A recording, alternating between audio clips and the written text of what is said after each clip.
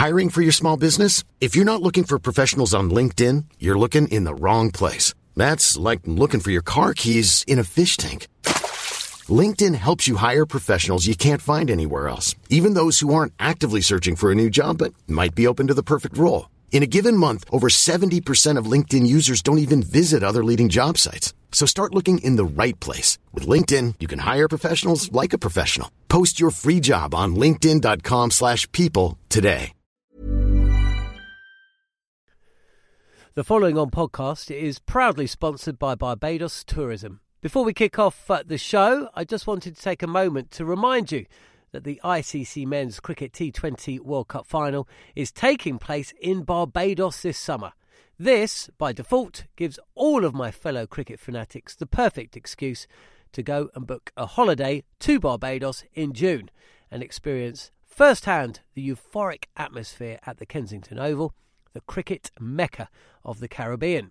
If the cricket alone isn't enough to tempt you, then let me be the one to remind you that a trip to Barbados can also include leisurely strolls along the breathtaking coastline, mouth-watering flavours of the world-class Bajan cuisine, and, of course, plenty of rum. Head to visitbarbados.org/cricket today to book the trip of a lifetime to Barbados, the best place to be a cricket fan.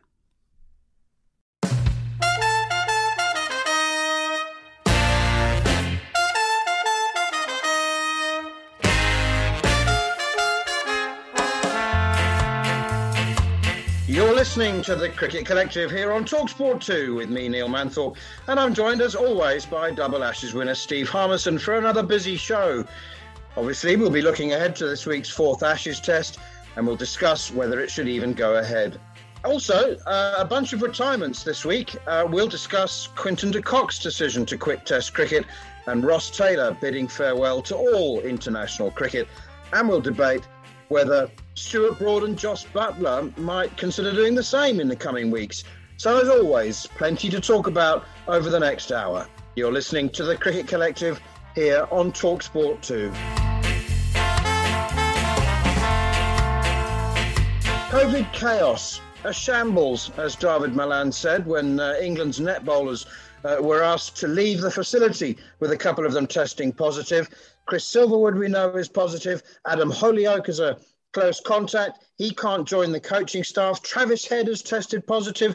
Glenn McGrath can't be at the pink test match, the SCG, which is so close to his heart. They're all going down with it, and yet somehow the Ashes bandwagon is rumbling on. Should it be, Harmy? What's that ABBA song? Money, money, money. Is it ABBA? Oh my God, I can't believe it's carrying on. I feel for the player. I've said this many times. I feel for the players who are getting laughed at and ridiculed because of some of the performance that they've had. But you can say this has been the worst Ashes tour in a long time in history, possibly. But the whole thing has been an absolute shambles. From the very, very start, it was a shambles. Half the team were in World T20, half the team were in isolation. And then they got out of isolation, they chucked it down the rain for a fortnight in Brisbane. They go in underprepared. Players who haven't played a competitive match for, well, in Ben Stokes' case, 6 months.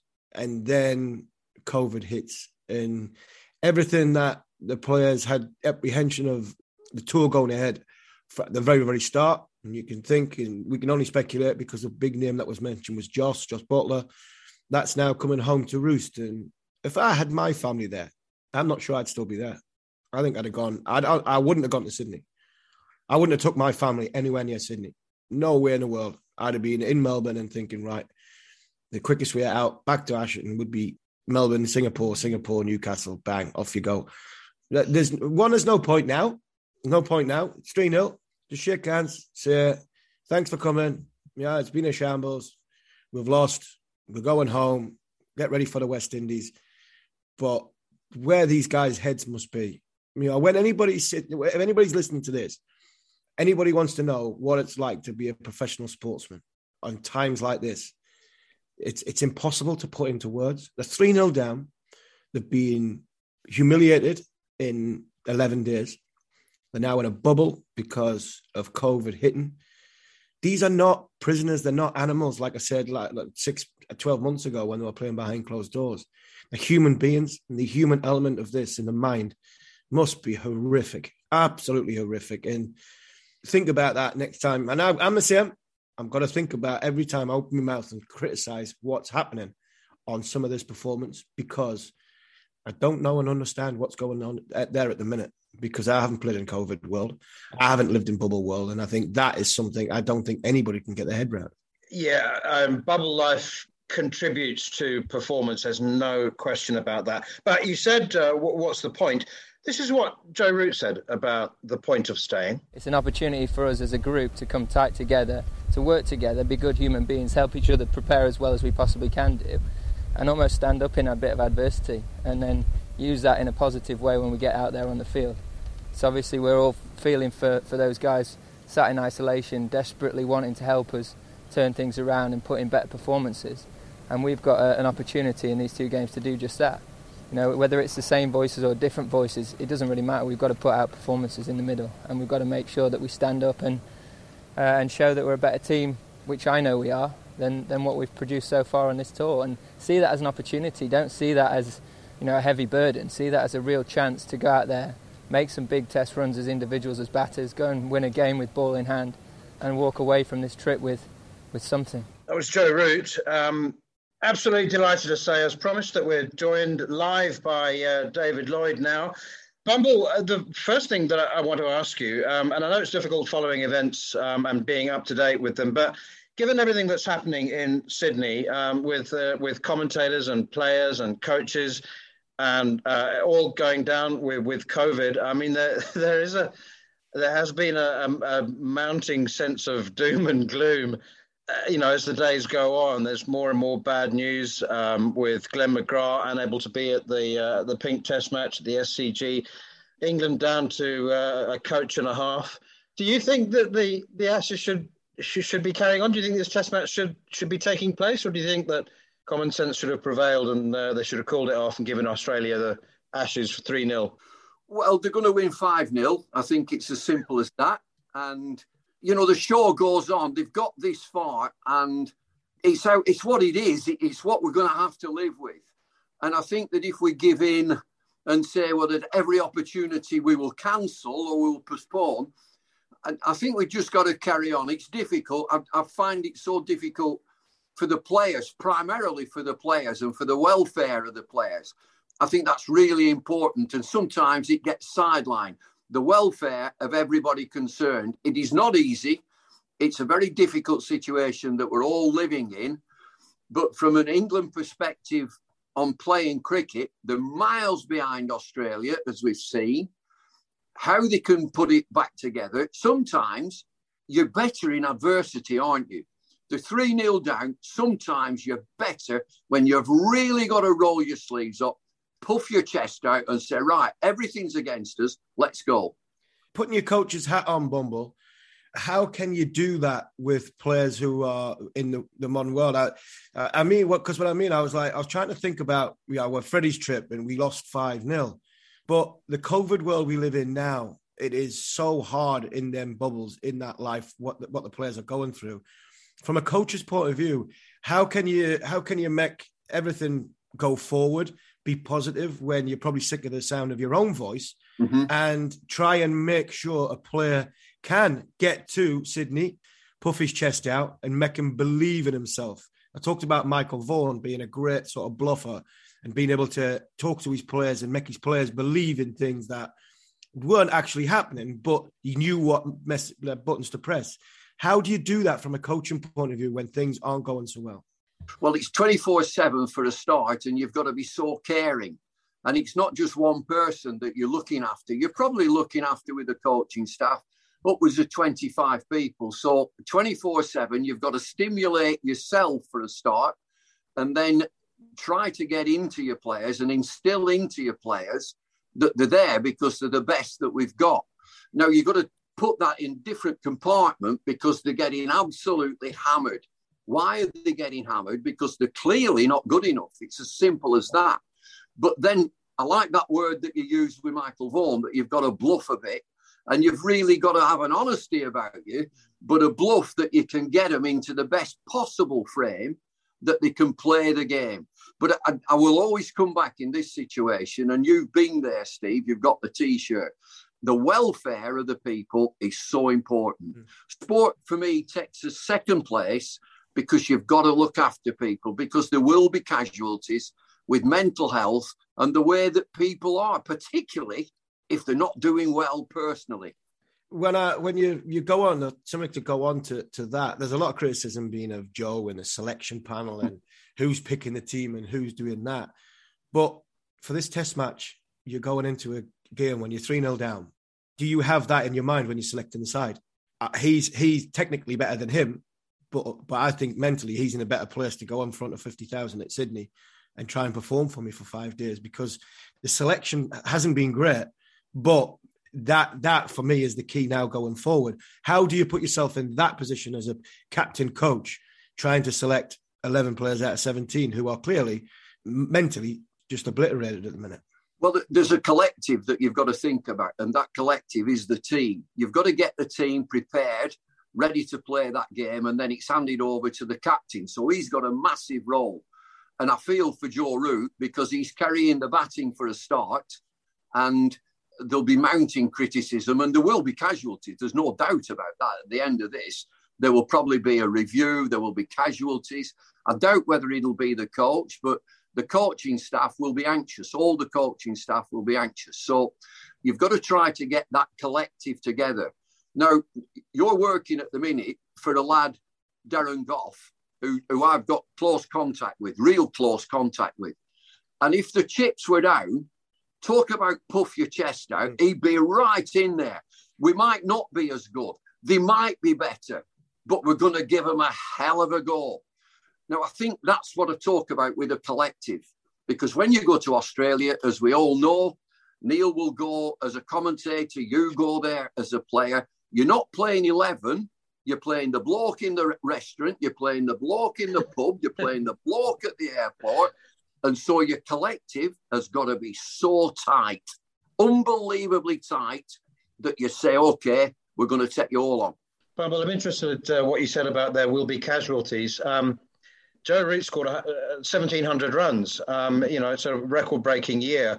So obviously the captaincy is not affecting his form. It was interesting to hear Ben Stokes say that he wasn't interested and to completely back Joe. He seems to have the backing of his players, although Nasser Hussain said the other day that was completely irrelevant.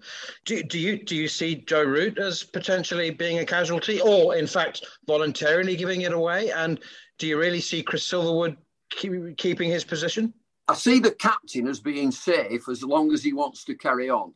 At times, he looks spent. He looks absolutely shattered with what the job entails, and it's no fun when you're getting hammered. If he wants to carry on and he's got the appetite to carry on, I don't think there's a problem there, because people will understand that we're not producing test match cricketers. We'll come on to county cricket, I'm sure, in a minute. But when I say there'll be casualties, I've been there, that the coaching staff will come under scrutiny.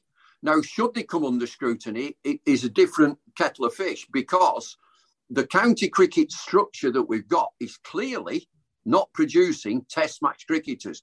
And the one reason a spot like that is technique of the batsmen. I think the bowlers have been heroic, absolutely heroic.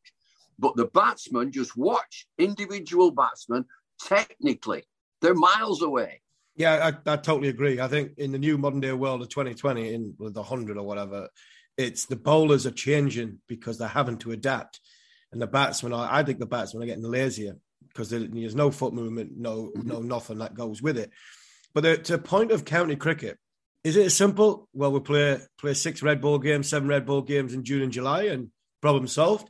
Or is it more deeper root than that we probably play too much? We probably don't value our wicket as much because, well, it doesn't matter. I'm getting on a bus. I'm playing tomorrow.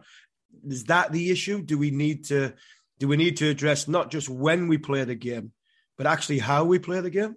Yeah, I agree with that you've got to play county cricket in prime time, summertime, and forget all this, shove it at the beginning of the season, shove it at the end of the season. Now, the one word that you need through all this is quality. And what we tend to go in county cricket, domestically, in all forms, in every form that we've got, we're always looking at quantity. Now, forget that. Look at the quality. Look at New Zealand, the best team in the world because they've beaten India in the final. They play 10 matches maximum. And at the minute, they're lobbying to play 8 matches. That's all. To prepare your players, I'm coming back at it from a coach's prospect. Again, if you're a coach and you've got to prepare players, you need time. You need time to prepare. You need time to rest. You need time to practice, and then you perform. It's a cycle all the way around. We're football fans. You and I are football fans. And a top manager will leave a guy out for no reason except that he needs a rest. Now, our lads in county cricket, we know, Manus knows, you know, they're absolutely shattered. They're shattered. They're running on empty. And you want fast bowlers to run in and bowl fast. And you want pitches to be able to express that pace bowling. If the pitches have got pace, they're helping the spinner. If they've got pace, the batsman can play the shots. You're getting a great game of cricket. So the other thing that I'd add to that, Steve, is that the pitches have got to be pristine, absolutely top-notch cricket pitches that have got pace and even bounce, which brings fast bowlers in, spin bowlers in, and the batters can play the shots. Bumble, everything that Michael Atherton has written that I can remember that has surprised me has been because I'm too stupid to work it out for myself, and I've learned something. I was surprised to see he wrote a brilliant article in the Times about the way forward for English cricket with some suggestions, and he didn't have an answer to everything. But I was surprised that he was suggesting, in order to create intensity, games like a North versus South or the best against the rest. And I know that these games have existed through the decades, and, you know, the first of them go back just after the First World War. Can you artificially create that intensity? You know, just picking the best 24 players and saying, right, off you go, lads, have a go at each other? Or do you have to rely on something more natural and organic, like the best 6 counties or the best 8 counties? Well, there's something to be said for the best counties, but I like county cricket. It gave me a wonderful living. And so I like the idea of 18 counties. Now, the interesting point there, Neil, is that I've actually played in test trials, a number of test trials. I can tell you, having played in these, there is no intensity in it whatsoever. None whatsoever. It's like what I would call a middle practice. You're out there, you're doing your best, you're trying to get in the team. But am I going to get in instead of Geoffrey Boycott or John Edrich? No, I'm not. But I'm going to be roundabout. And when one of them got injured, which was Geoffrey Boycott, I got into the team. If they'd have both been fit, I would have been nowhere near the team. And Dennis Amiss into it as well. So to answer your question, having played in a number of test trials, they were great fun. They were nice to meet up, but there was no real energy to the game. Just to go on, you know, again with your coach's development hat on, there's not been any real under-19 cricket, any age group cricket, any air tours, national proper air tours. Is that taking an effect on the gap between playing 6 games at the start of the season, 6 games at the end of the season, and the gap between county cricket and test match cricket?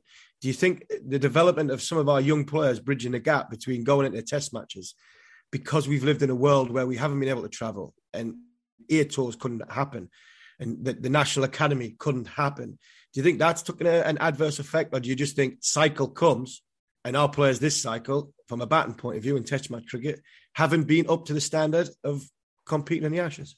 It's almost like a perfect storm, and that is another aspect of it. The development of a young player is hindered because of something that we can't control. We can't control the nation's health, and so that's been put on a back burner. I can come back and sort of spotlight 2 areas of that, and Neil with his South Africa base, that when we played South Africa in the 90s, we had a thriving under-19s team, and John Abrahams was the manager of that team. He would ring me and say, we've got this, we've got that. And he rang about 2 players, under-19 players, and he said, these are ready to play. And the captain at the time was Alec Stewart. And I went to Alec. I said, look, this is my information. This is what we've got. These two are ready to play international test match cricket. And we played them. Andrew Flintoff, Ben Holyoake. Yeah. Now, we played them. So what you're doing is fast tracking. And a number of people said, well, Flintoff's not ready. I don't care. It gave him great experience of what was required along the line. And he did okay. And as he would say, he did okay for a fat lad. He did, yeah. He lost a lot of weight by it as well. He did him a favour by kicking him out the fish shop for a while. Bumble, I know that we could talk for hours, but we're not allowed to, and I know that your time is precious, although you've got more of it now. I'm just concerned that many thousands of listeners will be going, ask him. So now that Sky's no longer part of your life, you did finish a very moving retirement statement by saying, I'm still standing. So I have to ask you, what's in the future? Because you're in your commentary prime. Well, I can tell you, Neil, today I've got my first piece of work today. That's why I'm slightly late for this recorded in. The village that I live in have renovated the telephone kiosk, and I've had the chance today, I was asked the task to open the new information telephone kiosk. So I am, Elton John, I am still standing and I'm still working, and I'm looking forward to doing something in the future. Oh, brilliant. Oh. Fantastic, Bumble. I'm rather hoping to persuade John Norman to sign you up to come and commentate with us. Well, that'd be absolutely terrific. We've done it before, and let's resume. Yes, definitely. Let's resume. Thank you very much indeed, Bumble. We'll let you go off and get yourself a cup of tea.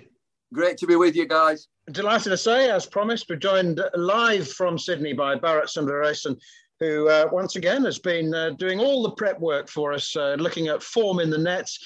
The first question I need to ask you, Bharat, is the Ashes are still going ahead, are they?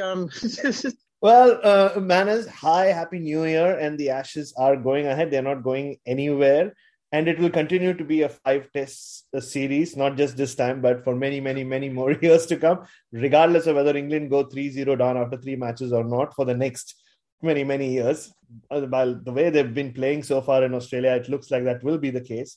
And the Ashes will go ahead, but I don't know who's going to be left standing at the rate at which COVID cases are climbing within the England camp, around the England camp, even including the English media, Manner. So it's just, we're all kind of just, having our fingers crossed and hoping that it's not us. It come down to that point, and it's kind of sad to see the English team on the field, because they're left with three coaches, which includes Graham Thorpe, who's stand-in head coach, and Botha, who I think was added to the mix just to be pretty much the Wanger or the throwdown guy, and James Foster, keeping coach, but now he's bowling, batting, wicket keeping, all like an all-round coach. To the extent that today I saw their performance analyst helping in the catching practice drills, and I asked one of their players whether he's ever done that before, and he actually thought about it and said, "Nah, I don't think so." So it's quite ridiculous what's happening here.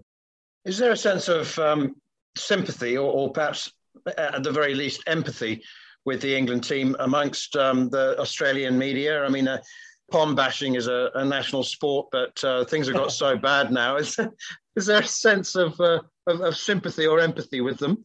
It has reached a point where, like you said, even the Australians have stopped or briefly paused with their palm bashing, and there is genuine sympathy, because yesterday, after having lost all these coaches and depending on Joe Root turning into captain cum coach, they lose their net bowlers, because I think one of their net bowlers tested positive, and they were bereft of that. I remember watching the nets at that point. David Malan was batting, and Mark Wood came in with another support staff and almost half jokingly said, "Mate, we lost our net bowlers as well now."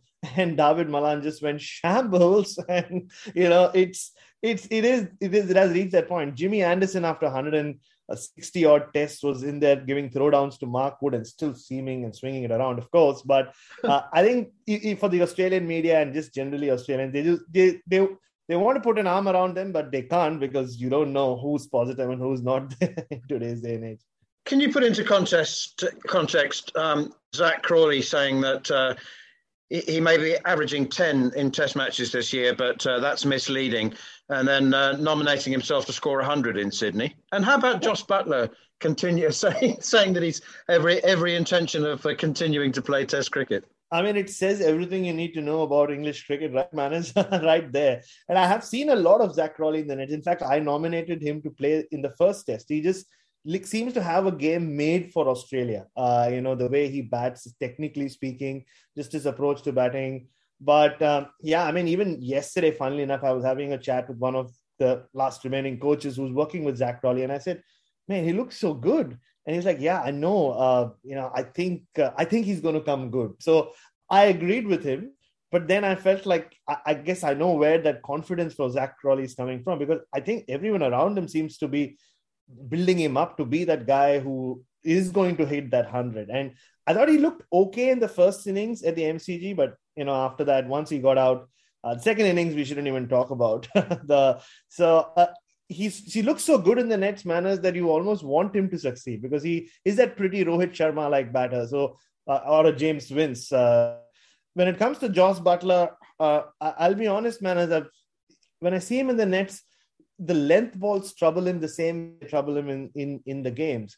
And I can't get my head around why nobody's just working that out with him. And he's played enough Test cricket by now for him to sort it out himself. If not, you would expect one of the coaches to step in and help him out. And that's what is at times baffling with this English team. Like Zach Crawley, you throw him into the deep end as opener against this bowling attack at a green top at the MCG. He gets out twice.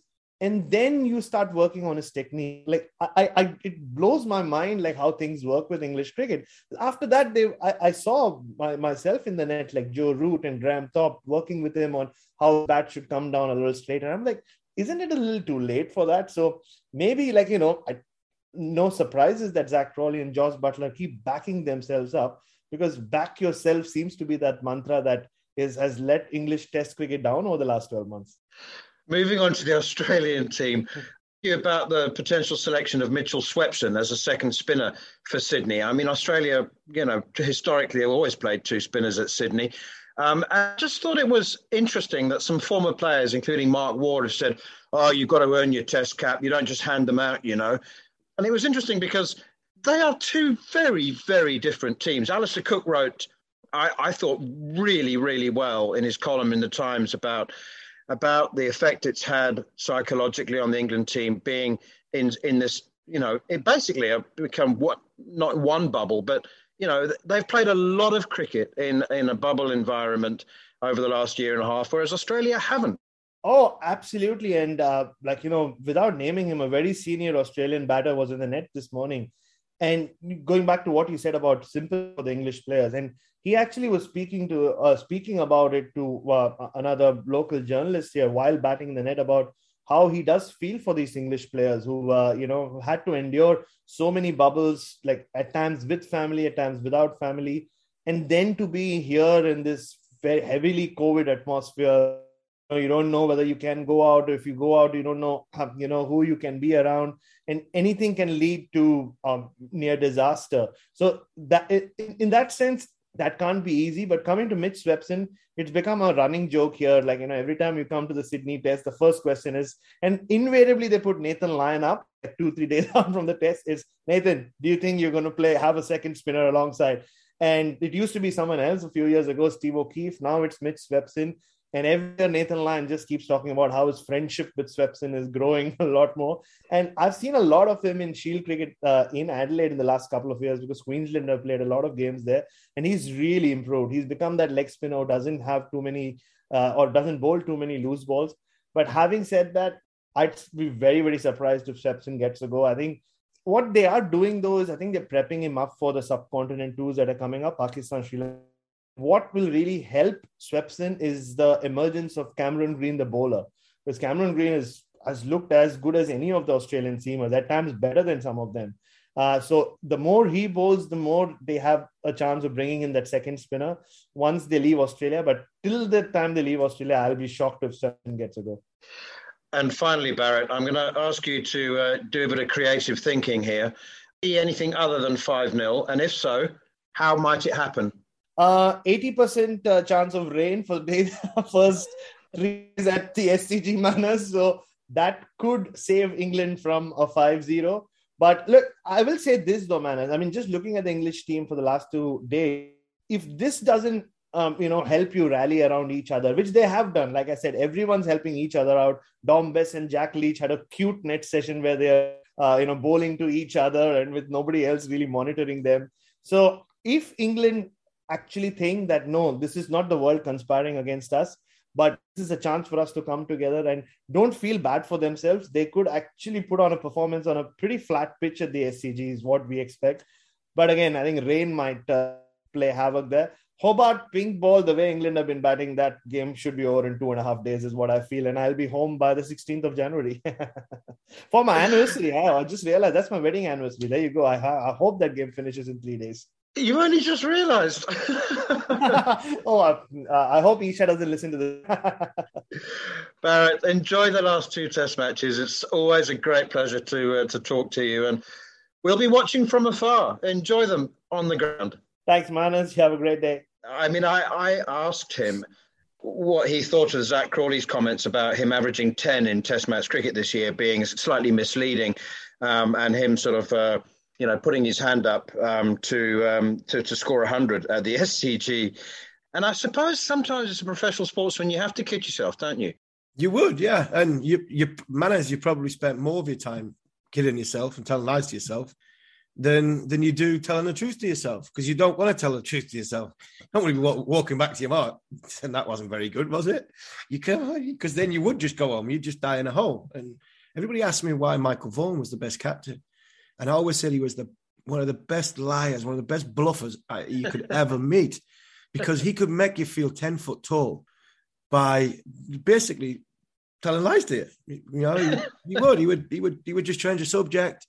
He would convince you were absolutely brilliant without being patronizing, or he would kick you up the backside and say that's not good enough, and he would tell you the truth then. But more often than not, he's trying to pick you up. He was a bluffer, and he was very, very good at it. And as a cricketer, the hardest part of the game is their mind, and the thing between your ears is the one that, for me, is what's different between the good and the great. Michael Vaughan was the best captain in the world because in his brain, in his mind, in the way he spoke and delivered things, he believed in things that weren't true. He had this ability to get his message across to 10 other blokes, to go out to battle with them and perform the best they possibly can. And he did that time and time and time again. And that's why he was the best leader. And I think as a player, you do that a lot. That keep telling yourself, look at the man in the mirror. The man in the mirror tells you the truth. Okay, we'll finish this section and let listeners decide for themselves whether they think Zach Crawley believes what he says. No, I don't think it'll be a tougher test. I think the wicket's going to be better here, and I think it'll be a bit easier. Practicing well and feeling in a good place, I think is always important, and then just not fearing them. I feel like quite a few of us on our first Ashes tour maybe a bit wary of them. When there's no need to be. It's a great place to bat this. They're great bowlers, and some of them are the best in the world, but when you get in, as Rutu Malla have shown, they look very comfortable at times. I think a bit more confidence. I certainly going to try and do that this game. Just be a bit more confident about myself, because I know full well I can score 100 here this week, and that's what I'm looking to do. That was Zach Crawley, and I'd like to say that I believe that he believes what he said, but I don't know whether he's bluffed himself into saying it beforehand. Yeah, and he's got to pump his chest up, pick his Gray Nichols bat up, and walk out there and say, right, I'm the best in the world. That's every time. I kept saying I have to say it to myself. And people were asking questions about when I was real struggle with like mental health and struggle being away from home. The only time I was really safe was when I was on the field, where talking to someone like Jonathan Trott, he struggled to be on the field. Marcus Trescothick couldn't play the field. For me, the field was my theatre. That's my stage. The minute I walk over the white line, I'm the best I am the best in the world. Nobody's better than me. I'm going to knock you over, whoever you are. I had to tell myself every time I went down them stairs. I didn't feel the best. Joburg, 2004 or 5 at Christmas time, walking down the stairs, averaging 70. feeling as though I should be going home here because I'm not in the great mentally. I'm just in broken bits. But I'm better than Graeme Smith. I'm better than Jack Callison. I'm going out there to do it. I didn't believe it, but I had to tell myself that because that's what drove me forward. And that's what Zach, Hasib, Milan, they've all got to tell themselves. They're the best at what they do. You're listening to the Cricket Collective here on TalkSport 2 with me, Neil Manthorpe, and as always, the great Steve Harmison. And next up, we discuss the futures of both Jos Buttler and Stuart Broad. You're listening to the Cricket Collective here on TalkSport 2 with the Institute of Cricket. You should celebrate yourself every day, but some days you should celebrate with jewelry. Whether you want to commemorate an unforgettable moment or just bring some added sparkle to your collection, Blue Nile can offer you expert guidance and a wide assortment of jewelry of the highest quality at the best price. Go to BlueNile.com today and experience the ease and convenience of shopping Blue Nile, the original online jeweler since 1999. That's BlueNile.com. BlueNile.com. Quality sleep is essential. That's why the Sleep Number Smart Bed is designed for your ever-evolving sleep needs. Need a bed that's firmer or softer on either side? Helps you sleep at a comfortable temperature? Sleep Number Smart Beds let you individualize your comfort, so you sleep better together. J.D. Power ranks Sleep Number number 1 in customer satisfaction with mattresses purchased in-store. And now, save 50% on the Sleep Number Limited Edition Smart Bed for a limited time. For J.D. Power 2023 award information, visit jdpower.com/awards. Only at a Sleep Number store or sleepnumber.com. The following on podcast is proudly sponsored by Barbados Tourism. If your passion for travel is on par with your passion for cricket, then I have some excellent news. The ICC Men's Cricket T20 World Cup Final is being hosted in Barbados this June, which makes it the perfect destination for your summer holidays this year. To make the most of your trip, you can also experience 8 matches from the series in Barbados, including England against Scotland and England against Australia. In under a month's time, you could be spending your days exploring the vibrant streets of Bridgetown, drinking rum in the sunshine and experiencing exotic Bajan delicacies. In the culinary capital of the Caribbean, there truly is something for everyone. There's no need to wait a second longer. Head to visitbarbados.org/cricket today to book the trip of a lifetime to Barbados, truly the best place to be a cricket fan.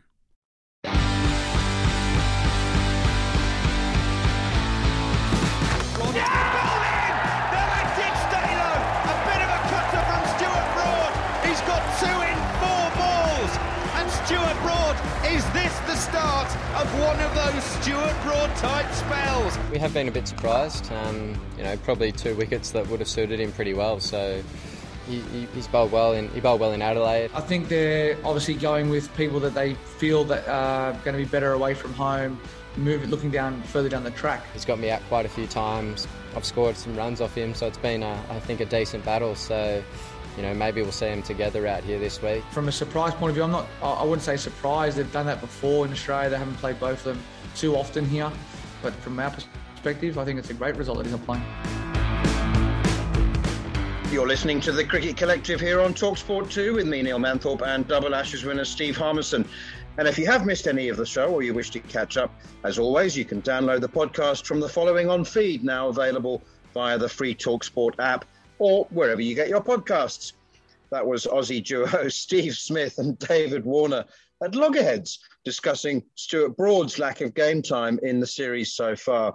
I must say that the Mail on Sunday get great value for paying Stuart Broad whatever they pay him. He indulges in what Justin Langer would term, no doubt, elite honesty. He's still hungry to play Test cricket, frustrated that he hasn't had an influence on the series. All sorts of really good content in there, not committing himself in quite the way that Jos Buttler has to wanting to carry on playing Test cricket. But as I said, still hungry, still has the passion. Yeah, he still has the passion, and that's what drives him, to be honest. That's why he's the best in the business, him and Jimmy. Look, I'm surprised he hasn't played as much as he has done. England have had this plan for a while now and what they were going to do. it still amazes me that if you're going to take Stuart Broad and play him in one test match before you've lost the Ashes, then you might as well have just not picked him and said, right, go on into the sunset, go and get your deal on Sky and go and talk about it, rather than get on a plane and come. You're taking a guy who's played 150 test matches to play one relevant test match. Now they're irrelevant now. You might as well give somebody else, give a younger, you could potentially say, right, why don't we get Saqib Mahmood out the Big Bash and play him for 2 test matches and get him used to playing test match cricket, give him experience of playing in Australia rather than playing Broad and Anderson, because, what are we achieving? Yes, we want test match points, but that would be so wrong. But there will be people thinking that. Stuart he's 4 or 5 years younger than Jimmy Anderson. Stuart is still relevant. Stuart is still one of the best bowlers in the world, in my eyes. David Warner must have been, like I said a couple of weeks ago, his ribs must have been sore from laughing, never mind getting hit off Mark Wood's 95 at a mile an hour exocet. David Warner was going to sleep at night thinking of Stuart Broad. And you've got a green seamer, first day of the Ashes, when the guys won the Ashes a few times. Not to play him was baffling. So somebody doesn't like Stuart Broad. I thought it was Ed Smith, but it's clearly not, because Ed's not there anymore. And they're still not playing Broad. And we had Luke Fletcher on about 6 months ago, didn't we, Manners? And he said, what Stuart Broad gave to Notts County Cricket Club at the start of the season was not only the belief, but also the mindset of an absolute great. And he set so high of a standard that that'll stand Notts in a good stead for the rest of the season. That's what that guy is. And for England not to pick him, it's baffling. It really is. And I'm not just saying it because I played with Stuart and I've got a lot of time for him. I think the kid's he's a lovely lad. He's a really, really nice lad. But you're right. When he speaks, his articles are fantastic. When he's done the TV, he's very, very good on there. He's very calculated. He knows what he's saying and how he wants his message to come across. But I still think he's got 100 test wickets left in him. I really do. I still think he's got 100 test match wickets. And that's a year and a half, 2 years test match cricket. I really do. I don't think he'll play in Australia again. But it wouldn't surprise me if he challenges to play in the Ashes again, because Stuart Broad is playing for Notts for half a dozen games a year. And he's playing for England, what should be half a dozen games a year. And he seems to be able to get enough out of his body to stay fit. So for me, I would have played him. I still think he's in the best bowling group we've got. As I mentioned to Bumble, Ben Stokes is one of several players to have very, very strongly endorsed Joe Root to carry on as captain. Just a reminder that this is what the captain himself said about his future. I'll look at my future beyond this tour.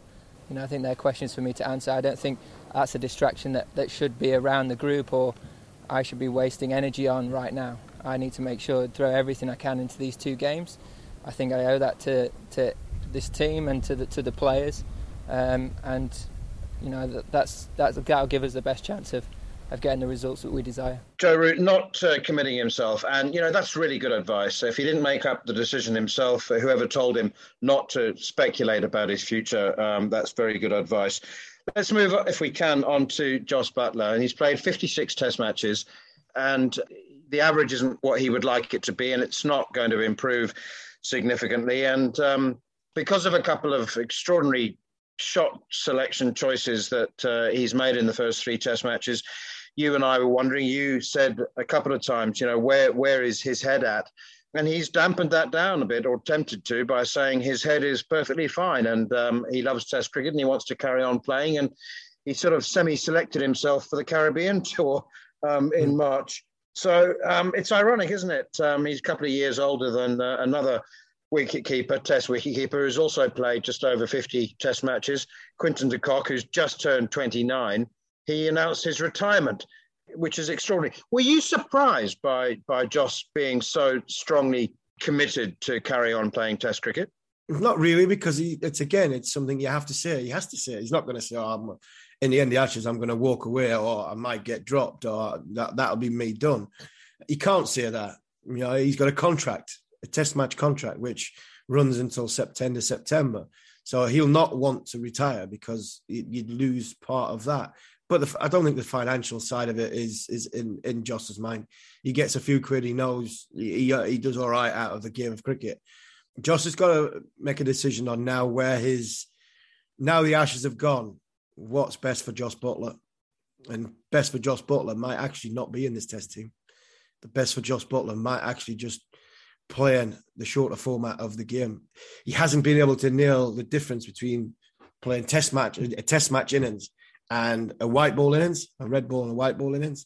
And I think after 50-odd test matches, the talent he's got to only have 200s, it just doesn't seem as though test match cricket works for him. And he's a very, very good keeper. And we drop catches. People drop catches, because he's got gloves on doesn't mean he's got the God-given right to catch the thing. He took 2 absolute stunners and then dropped 2 of the easier ones. But that tells you where his head possibly at. Do England just go, right, Johnny, you're going to keep for the rest of this series and bring back Ollie Pope? Where's his head at? Give Dan Lawrence a game. Let's see what these guys have got. Because clearly it's not working. Clearly you might have to have a little bit of a break out the side to, refresh the mind, get away from the bubble, go away, spend some time on holiday, come back. Because sometimes a break from the game is the best thing. You look at what Joe Root did in lockdown in COVID world. COVID came, no cricket played. Joe Root come back and got 1,700 runs because he was fresh in the mind. He hadn't played any cricket. He went back to getting basics. Jos Matt, if he wants to play test match cricket, he might just have to go away, get away from the game, come back and think, right, I'm going to build my game back together for another go, possibly in the summer. I wouldn't take him to the West Indies. I wouldn't take many of these lot to the West Indies. I really wouldn't. For their own sake, I wouldn't. But what about Ben Foakes? I mean, he's averaging more than any other batsman who's made their debut in the last 8 or 9 years. But I think it's by common consent. He's regarded as not only a better gloveman than Jos, but possibly the best gloveman in the country. I get that, but he's in England and Johnny's in Australia if you want to make a change for this test match. I'm talking about long term. Long term. Something's clearly not there for Ben Foakes because England don't fancy him. I think if Ben Foakes was fancied, he'd have been playing by now and he would have had a good run in the side because they seem to pick him for his glove work when he goes away. Ball doesn't really bounce as much in the subcontinent from like a quick bowling point of view.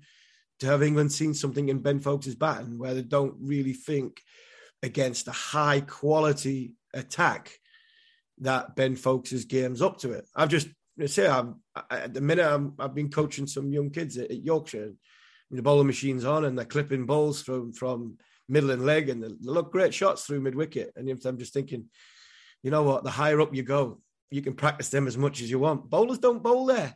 They don't bowl half stump. Well, saying that, Mitchell Stark bowls a leg stump half volley first ball and got a wicket, but they don't bowl there. That's the problem. I think what we've got to work out is who's good enough.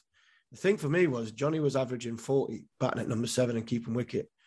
England want to make a change. They can look at Pope or Lawrence back in at number 6 and Bairstow can ably keep. But as I said before, I'd be careful on who I'm taking to the Caribbean. I'm not taking many. I wouldn't be taking many of this lot. But it's time now for our weekly Breaking the Boundaries feature with the Institute of Cricket. David Smith. Breaking Boundaries on TalkSport 2 with the Institute of Cricket. For the best chance of making it in professional cricket, you need to train with us. Find out more at instituteofcricket.com. David, thanks once again for joining us. We've got a few questions for you. We're obviously going to get your reaction on what happens at the Institute and with the youngsters if they're feeling a bit disillusioned about England's plight in Australia at the moment. But let's just start with a half volley. What are the plans then for 2022? Yeah, Happy New Year and thanks for the half volley. I'm pretty good at hitting those, but it's an exciting new year. I think we go into it sort of very motivated to build on what has been a really successful 2021. Huge numbers of children still playing cricket and still loving cricket. And obviously from our side, the challenge is now to build on our successes, continue to grow the numbers that we've had in the locations that we've developed in 2021. Obviously, we kicked off in London in 2021. Now we're looking at a new camp starting in Devon and Cornwall in February and Easter. So yeah, lots to be excited about. And I suppose it's now just continuing to raise the standards at our end and continue to bring more and more children into playing the game. Oh, that's great. And it's, that's what we want to see, kids playing the game. And the point that is keeping coming back about kids playing the game and going through their sort of formative years is the coaching of these children. Are we not coaching them right? Are we, because we had Gary Kirsten on last week and he talked about technique, the technical side of batting in a test match for 6 hours when you're picking your bat up above your head or you stand on one leg and you're doing all this stuff. I think he was more or less implying that something is wrong with how we are coaching these kids, because how can they get to county cricket, looking like a flamingo? That's how it seems to be. So is there something that we are doing wrong, or is there something that we need to do better to give kids more of a chance to, get to a point of test match level or first class level where the ball is obviously the bowlers are a lot better? Yeah, I think it's sort of a bit of a vicious cycle, really, because the way of attracting children into playing the game is maybe not necessarily via your traditional test match route. And I'm talking about that from like a lower level of like your all-stars and your dynamos players coming in. They don't necessarily want to block it out for their hour-long session that they're playing on a Monday night. They want to come in and practice all the different shots and so I think from a starting point, let them do that at the age of 5, 6, 7, 8. Let them come in and experiment, find a way of just loving cricket, because the bottom line is if they don't love cricket, they're not going to stay playing the game. So it's irrelevant what you do. Unless they love it, there's going to be so many other distractions out there that will take them away from the game. And then you've lost them, regardless of what format or anything they go down. It's not going to matter because they're not playing the game anymore. Once they reach a certain level, then I think you reel that back in again and you just focus just on absolute basic, getting the basic foundation techniques absolutely right. And then once you've got that, then you go back full circle again. You can start practicing your sweeps and your scoops because they've got their basics absolutely nailed on. I'm talking basics of picking up the length of the ball, leaving well, having a solid front foot and back foot technique, not being able to scoop or not being able to, and that is really where we're at as a business. We're trying to reinforce, because the players are coming to us at all ages, but basic technique is absolutely critical. And, I think that from our side, we're making a massive effort to try and get players to, yes, experiment and look at the different exciting parts of the game, but you can't progress further forwards without the absolute foundations either. David, I have a cartoon on my study wall of a child looking very gloomy in a violin lesson, and he's looking up forlornly at his teacher saying, "Can we just skip to the part where I'm really good and I'm playing at the Albert Hall?" It's quite difficult to make it fun and attractive, isn't it, learning how to play the forward defence? And there isn't any substitute for hard work. That's ultimately that's the bottom line in anything that you're trying to do. There has to be a ridiculous amount of repetition before you get that skill perfectly right. And once we've got the love of the game, once the kids are absolutely hooked on it, then you can come back to the forward defensive and all that. Not boring stuff, but just the way that you're going to improve and become the best type of cricketer that you can be, I believe. So it's so important that we get that fundamental technique right. And what happens from what age do you get to when you decide that you can't bat like that anymore? And I'm thinking, how on earth has Rory Burns got to the position he's got to when somebody hasn't said to him, if you play test match cricket, you might get a few, but you're not gonna get a huge amount of runs, because bowlers not only do they work you out, they're actually bowling good areas for long periods of time. And anybody with a technique that is a little bit suspect, they've got your number. It is very difficult, isn't it? Because we go through this phase of saying, well, that's just the way he plays. And we almost have this flippancy about, oh, that's the way he plays. And he's just going to play that way. It's like when, Kevin Peterson used to play and he used to get out, coming down the wicket, hitting the ball up in the air. That's the way he plays. I personally agree with you, Harmy, exactly on what you're saying. I believe that the technique of some of our top order batters at the moment isn't sustainable. It's not repeatable.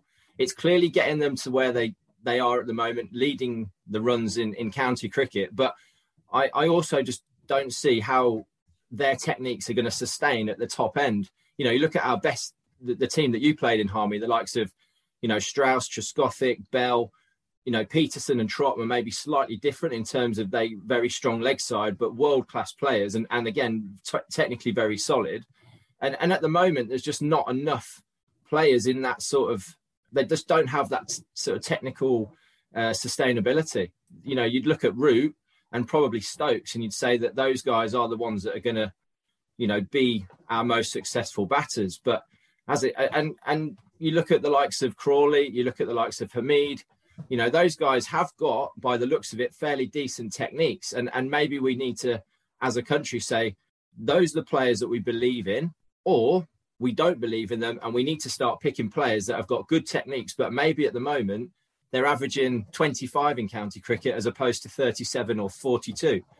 You know, it's a difficult situation, but I'm sure that this Ashes series will make, you know, the whole country and the way that we're looking at coaching players, you know, start to change a little bit. David, just finally, if you could give us, I don't want to rush you, but if you, just give us some idea of what you offer for kids. Do they need to know what they are? Do they need to know if they're a batter or a bowler or a wicketkeeper? Or do you do sort of general get to know the whole game of cricket courses? And also remind us how to contact you. Yeah, sure. So we are, as a business, the Institute of Cricket is one of the parts of our business. The Institute of Cricket specifically looks at top order batting, you know, spin bowling, pace bowling, and wicket keeping and fielding. Those are the areas that it covers. And those sessions are sort of 2 hours per week dedicated to that particular skill. Complete Cricket is the wider business that we run. And that basically encourages children of all ages, all abilities to come in and be part of what we're doing. So we're trying to, you know, create that love of the game, but also try and support the, you know, counties with players coming through their pathways onto academies, hopefully then going forward into first-class staff as well. So instituteofcricket.com is the best way to find us. We've got lots of camps running at February half term. And yeah, we look forward to a great year, and hopefully England can win the next 2 test matches. Dave, it's always fantastic to talk to you. Thanks once again for your time and your support. Absolutely. Thank you, guys. Cheers. That was the Breaking the Boundaries feature with the Institute of Cricket. Breaking Boundaries on TalkSport 2 with the Institute of Cricket. For the best chance of making it in professional cricket, you need to train with us. Find out more at instituteofcricket.com. It is obviously an emotional time, but it's a time to be thankful to everyone as well. I get to say thanks. My initial reaction was to congratulate him and say thank you for what you've given to New Zealand cricket. I was probably happy to have played one game, so to have played 110 or so, I'm pretty happy with where I'm at. He knows the game inside out as well. So we'll definitely miss his experience. I guess first and foremost, it's nice to finish on your own terms. A lot of professional athletes, you know, don't get to go out on their own terms. That's one thing that'll stand out with Ross Taylor. He scored runs against everyone in some pretty tough and crucial moments. It's something that I've thought about for a long time. It's not a decision I've made, you know, in the last couple of weeks. Ross has been a fine servant for New Zealand for, I think it's about 18 years now, and the record will speak for itself, like the runs, the catches he's taken. I'm really excited for this whole summer, but at the time, excited for the future that holds after cricket as well. He will go down as one of New Zealand's greats. As I said before, I would have liked to have just pulled the stumps, but at the same time, it gives my family and friends and the fans an opportunity to come and watch me for one last time. That was the great New Zealand batsman Ross Taylor and Black Caps coach Gary Stead reflecting on Taylor's decision to retire from international cricket at the end of the summer. Terrific player. I think I'm right in saying he's the only player in the world game to have played 100 internationals in all 3 formats. So that's a pretty good measure of your all-round skills and longevity, eh? Yeah, definitely. Not only is a great player, he's a great guy as well. Ross Taylor. Played with him a little bit at Durham. He came to Durham as an overseas player. Did well for the 2020. He was a top player. Great lad as well. Lads loved him in the dressing room. And like you say, for somebody that can play 100 one-day internationals, 100 T20s and 100 test matches, that's some career. And you know, he'll enjoy his retirement. I had a chuckle to myself. You know, he was chasing a ball down a third man, I think it was, in the England series, and he had about 3 jumpers on. And I was like, I'm not sure you fancy chasing that, Ross. You're quite happy at slip. And I think that was possibly the moment where he thought, you know what, I've had enough of this. Everybody retires because they say the same thing. They've had enough of warm-ups and they're sick of fielding. So, you know, we wish him all the best in his retirement, but what a player. Thank you, Harvey. You've been listening to the Cricket Collective here on TalkSport 2 with me, Neil Manthorpe, and Double Ashes winner Steve Harmison. If you've missed any of the show or you wish to catch up, you can download the podcast from your following on feed. Now available via the free TalkSport app or wherever you get your podcasts. We'll be back next week to look ahead to the 5th and final Ashes test, assuming it goes ahead in Hobart. This has been the Cricket Collective on TalkSport 2. The following on podcast is proudly sponsored by Barbados Tourism, and this is your gentle reminder that Barbados is the best place to be a cricket fan. With 8 matches from the ICC Men's T20 Cricket World Cup Series taking place in Barbados this summer, including the final, you can experience the summer of a lifetime by booking today. Aside from immersing in world-class cricket in the sunshine, Barbados is the dream destination for all travel enthusiasts. It is where adventure meets paradise, the culinary capital of the Caribbean, and better still, the birthplace of rum. If you're keen to unite with cricket fans across the globe for what is set to be an unforgettable summer, then head to visitbarbados.org/cricket today. Even when we're on a budget, we still deserve nice things. Quince is a place to scoop up stunning high-end goods for 50 to 80% less than similar brands. They have buttery soft cashmere sweaters starting at $50, luxurious Italian leather bags, and so much more. Plus, Quince only works with factories that use safe, ethical, and responsible manufacturing. Get the high-end goods you'll love without the high price tag with Quince. Go to quince.com/style for free shipping and 365-day returns.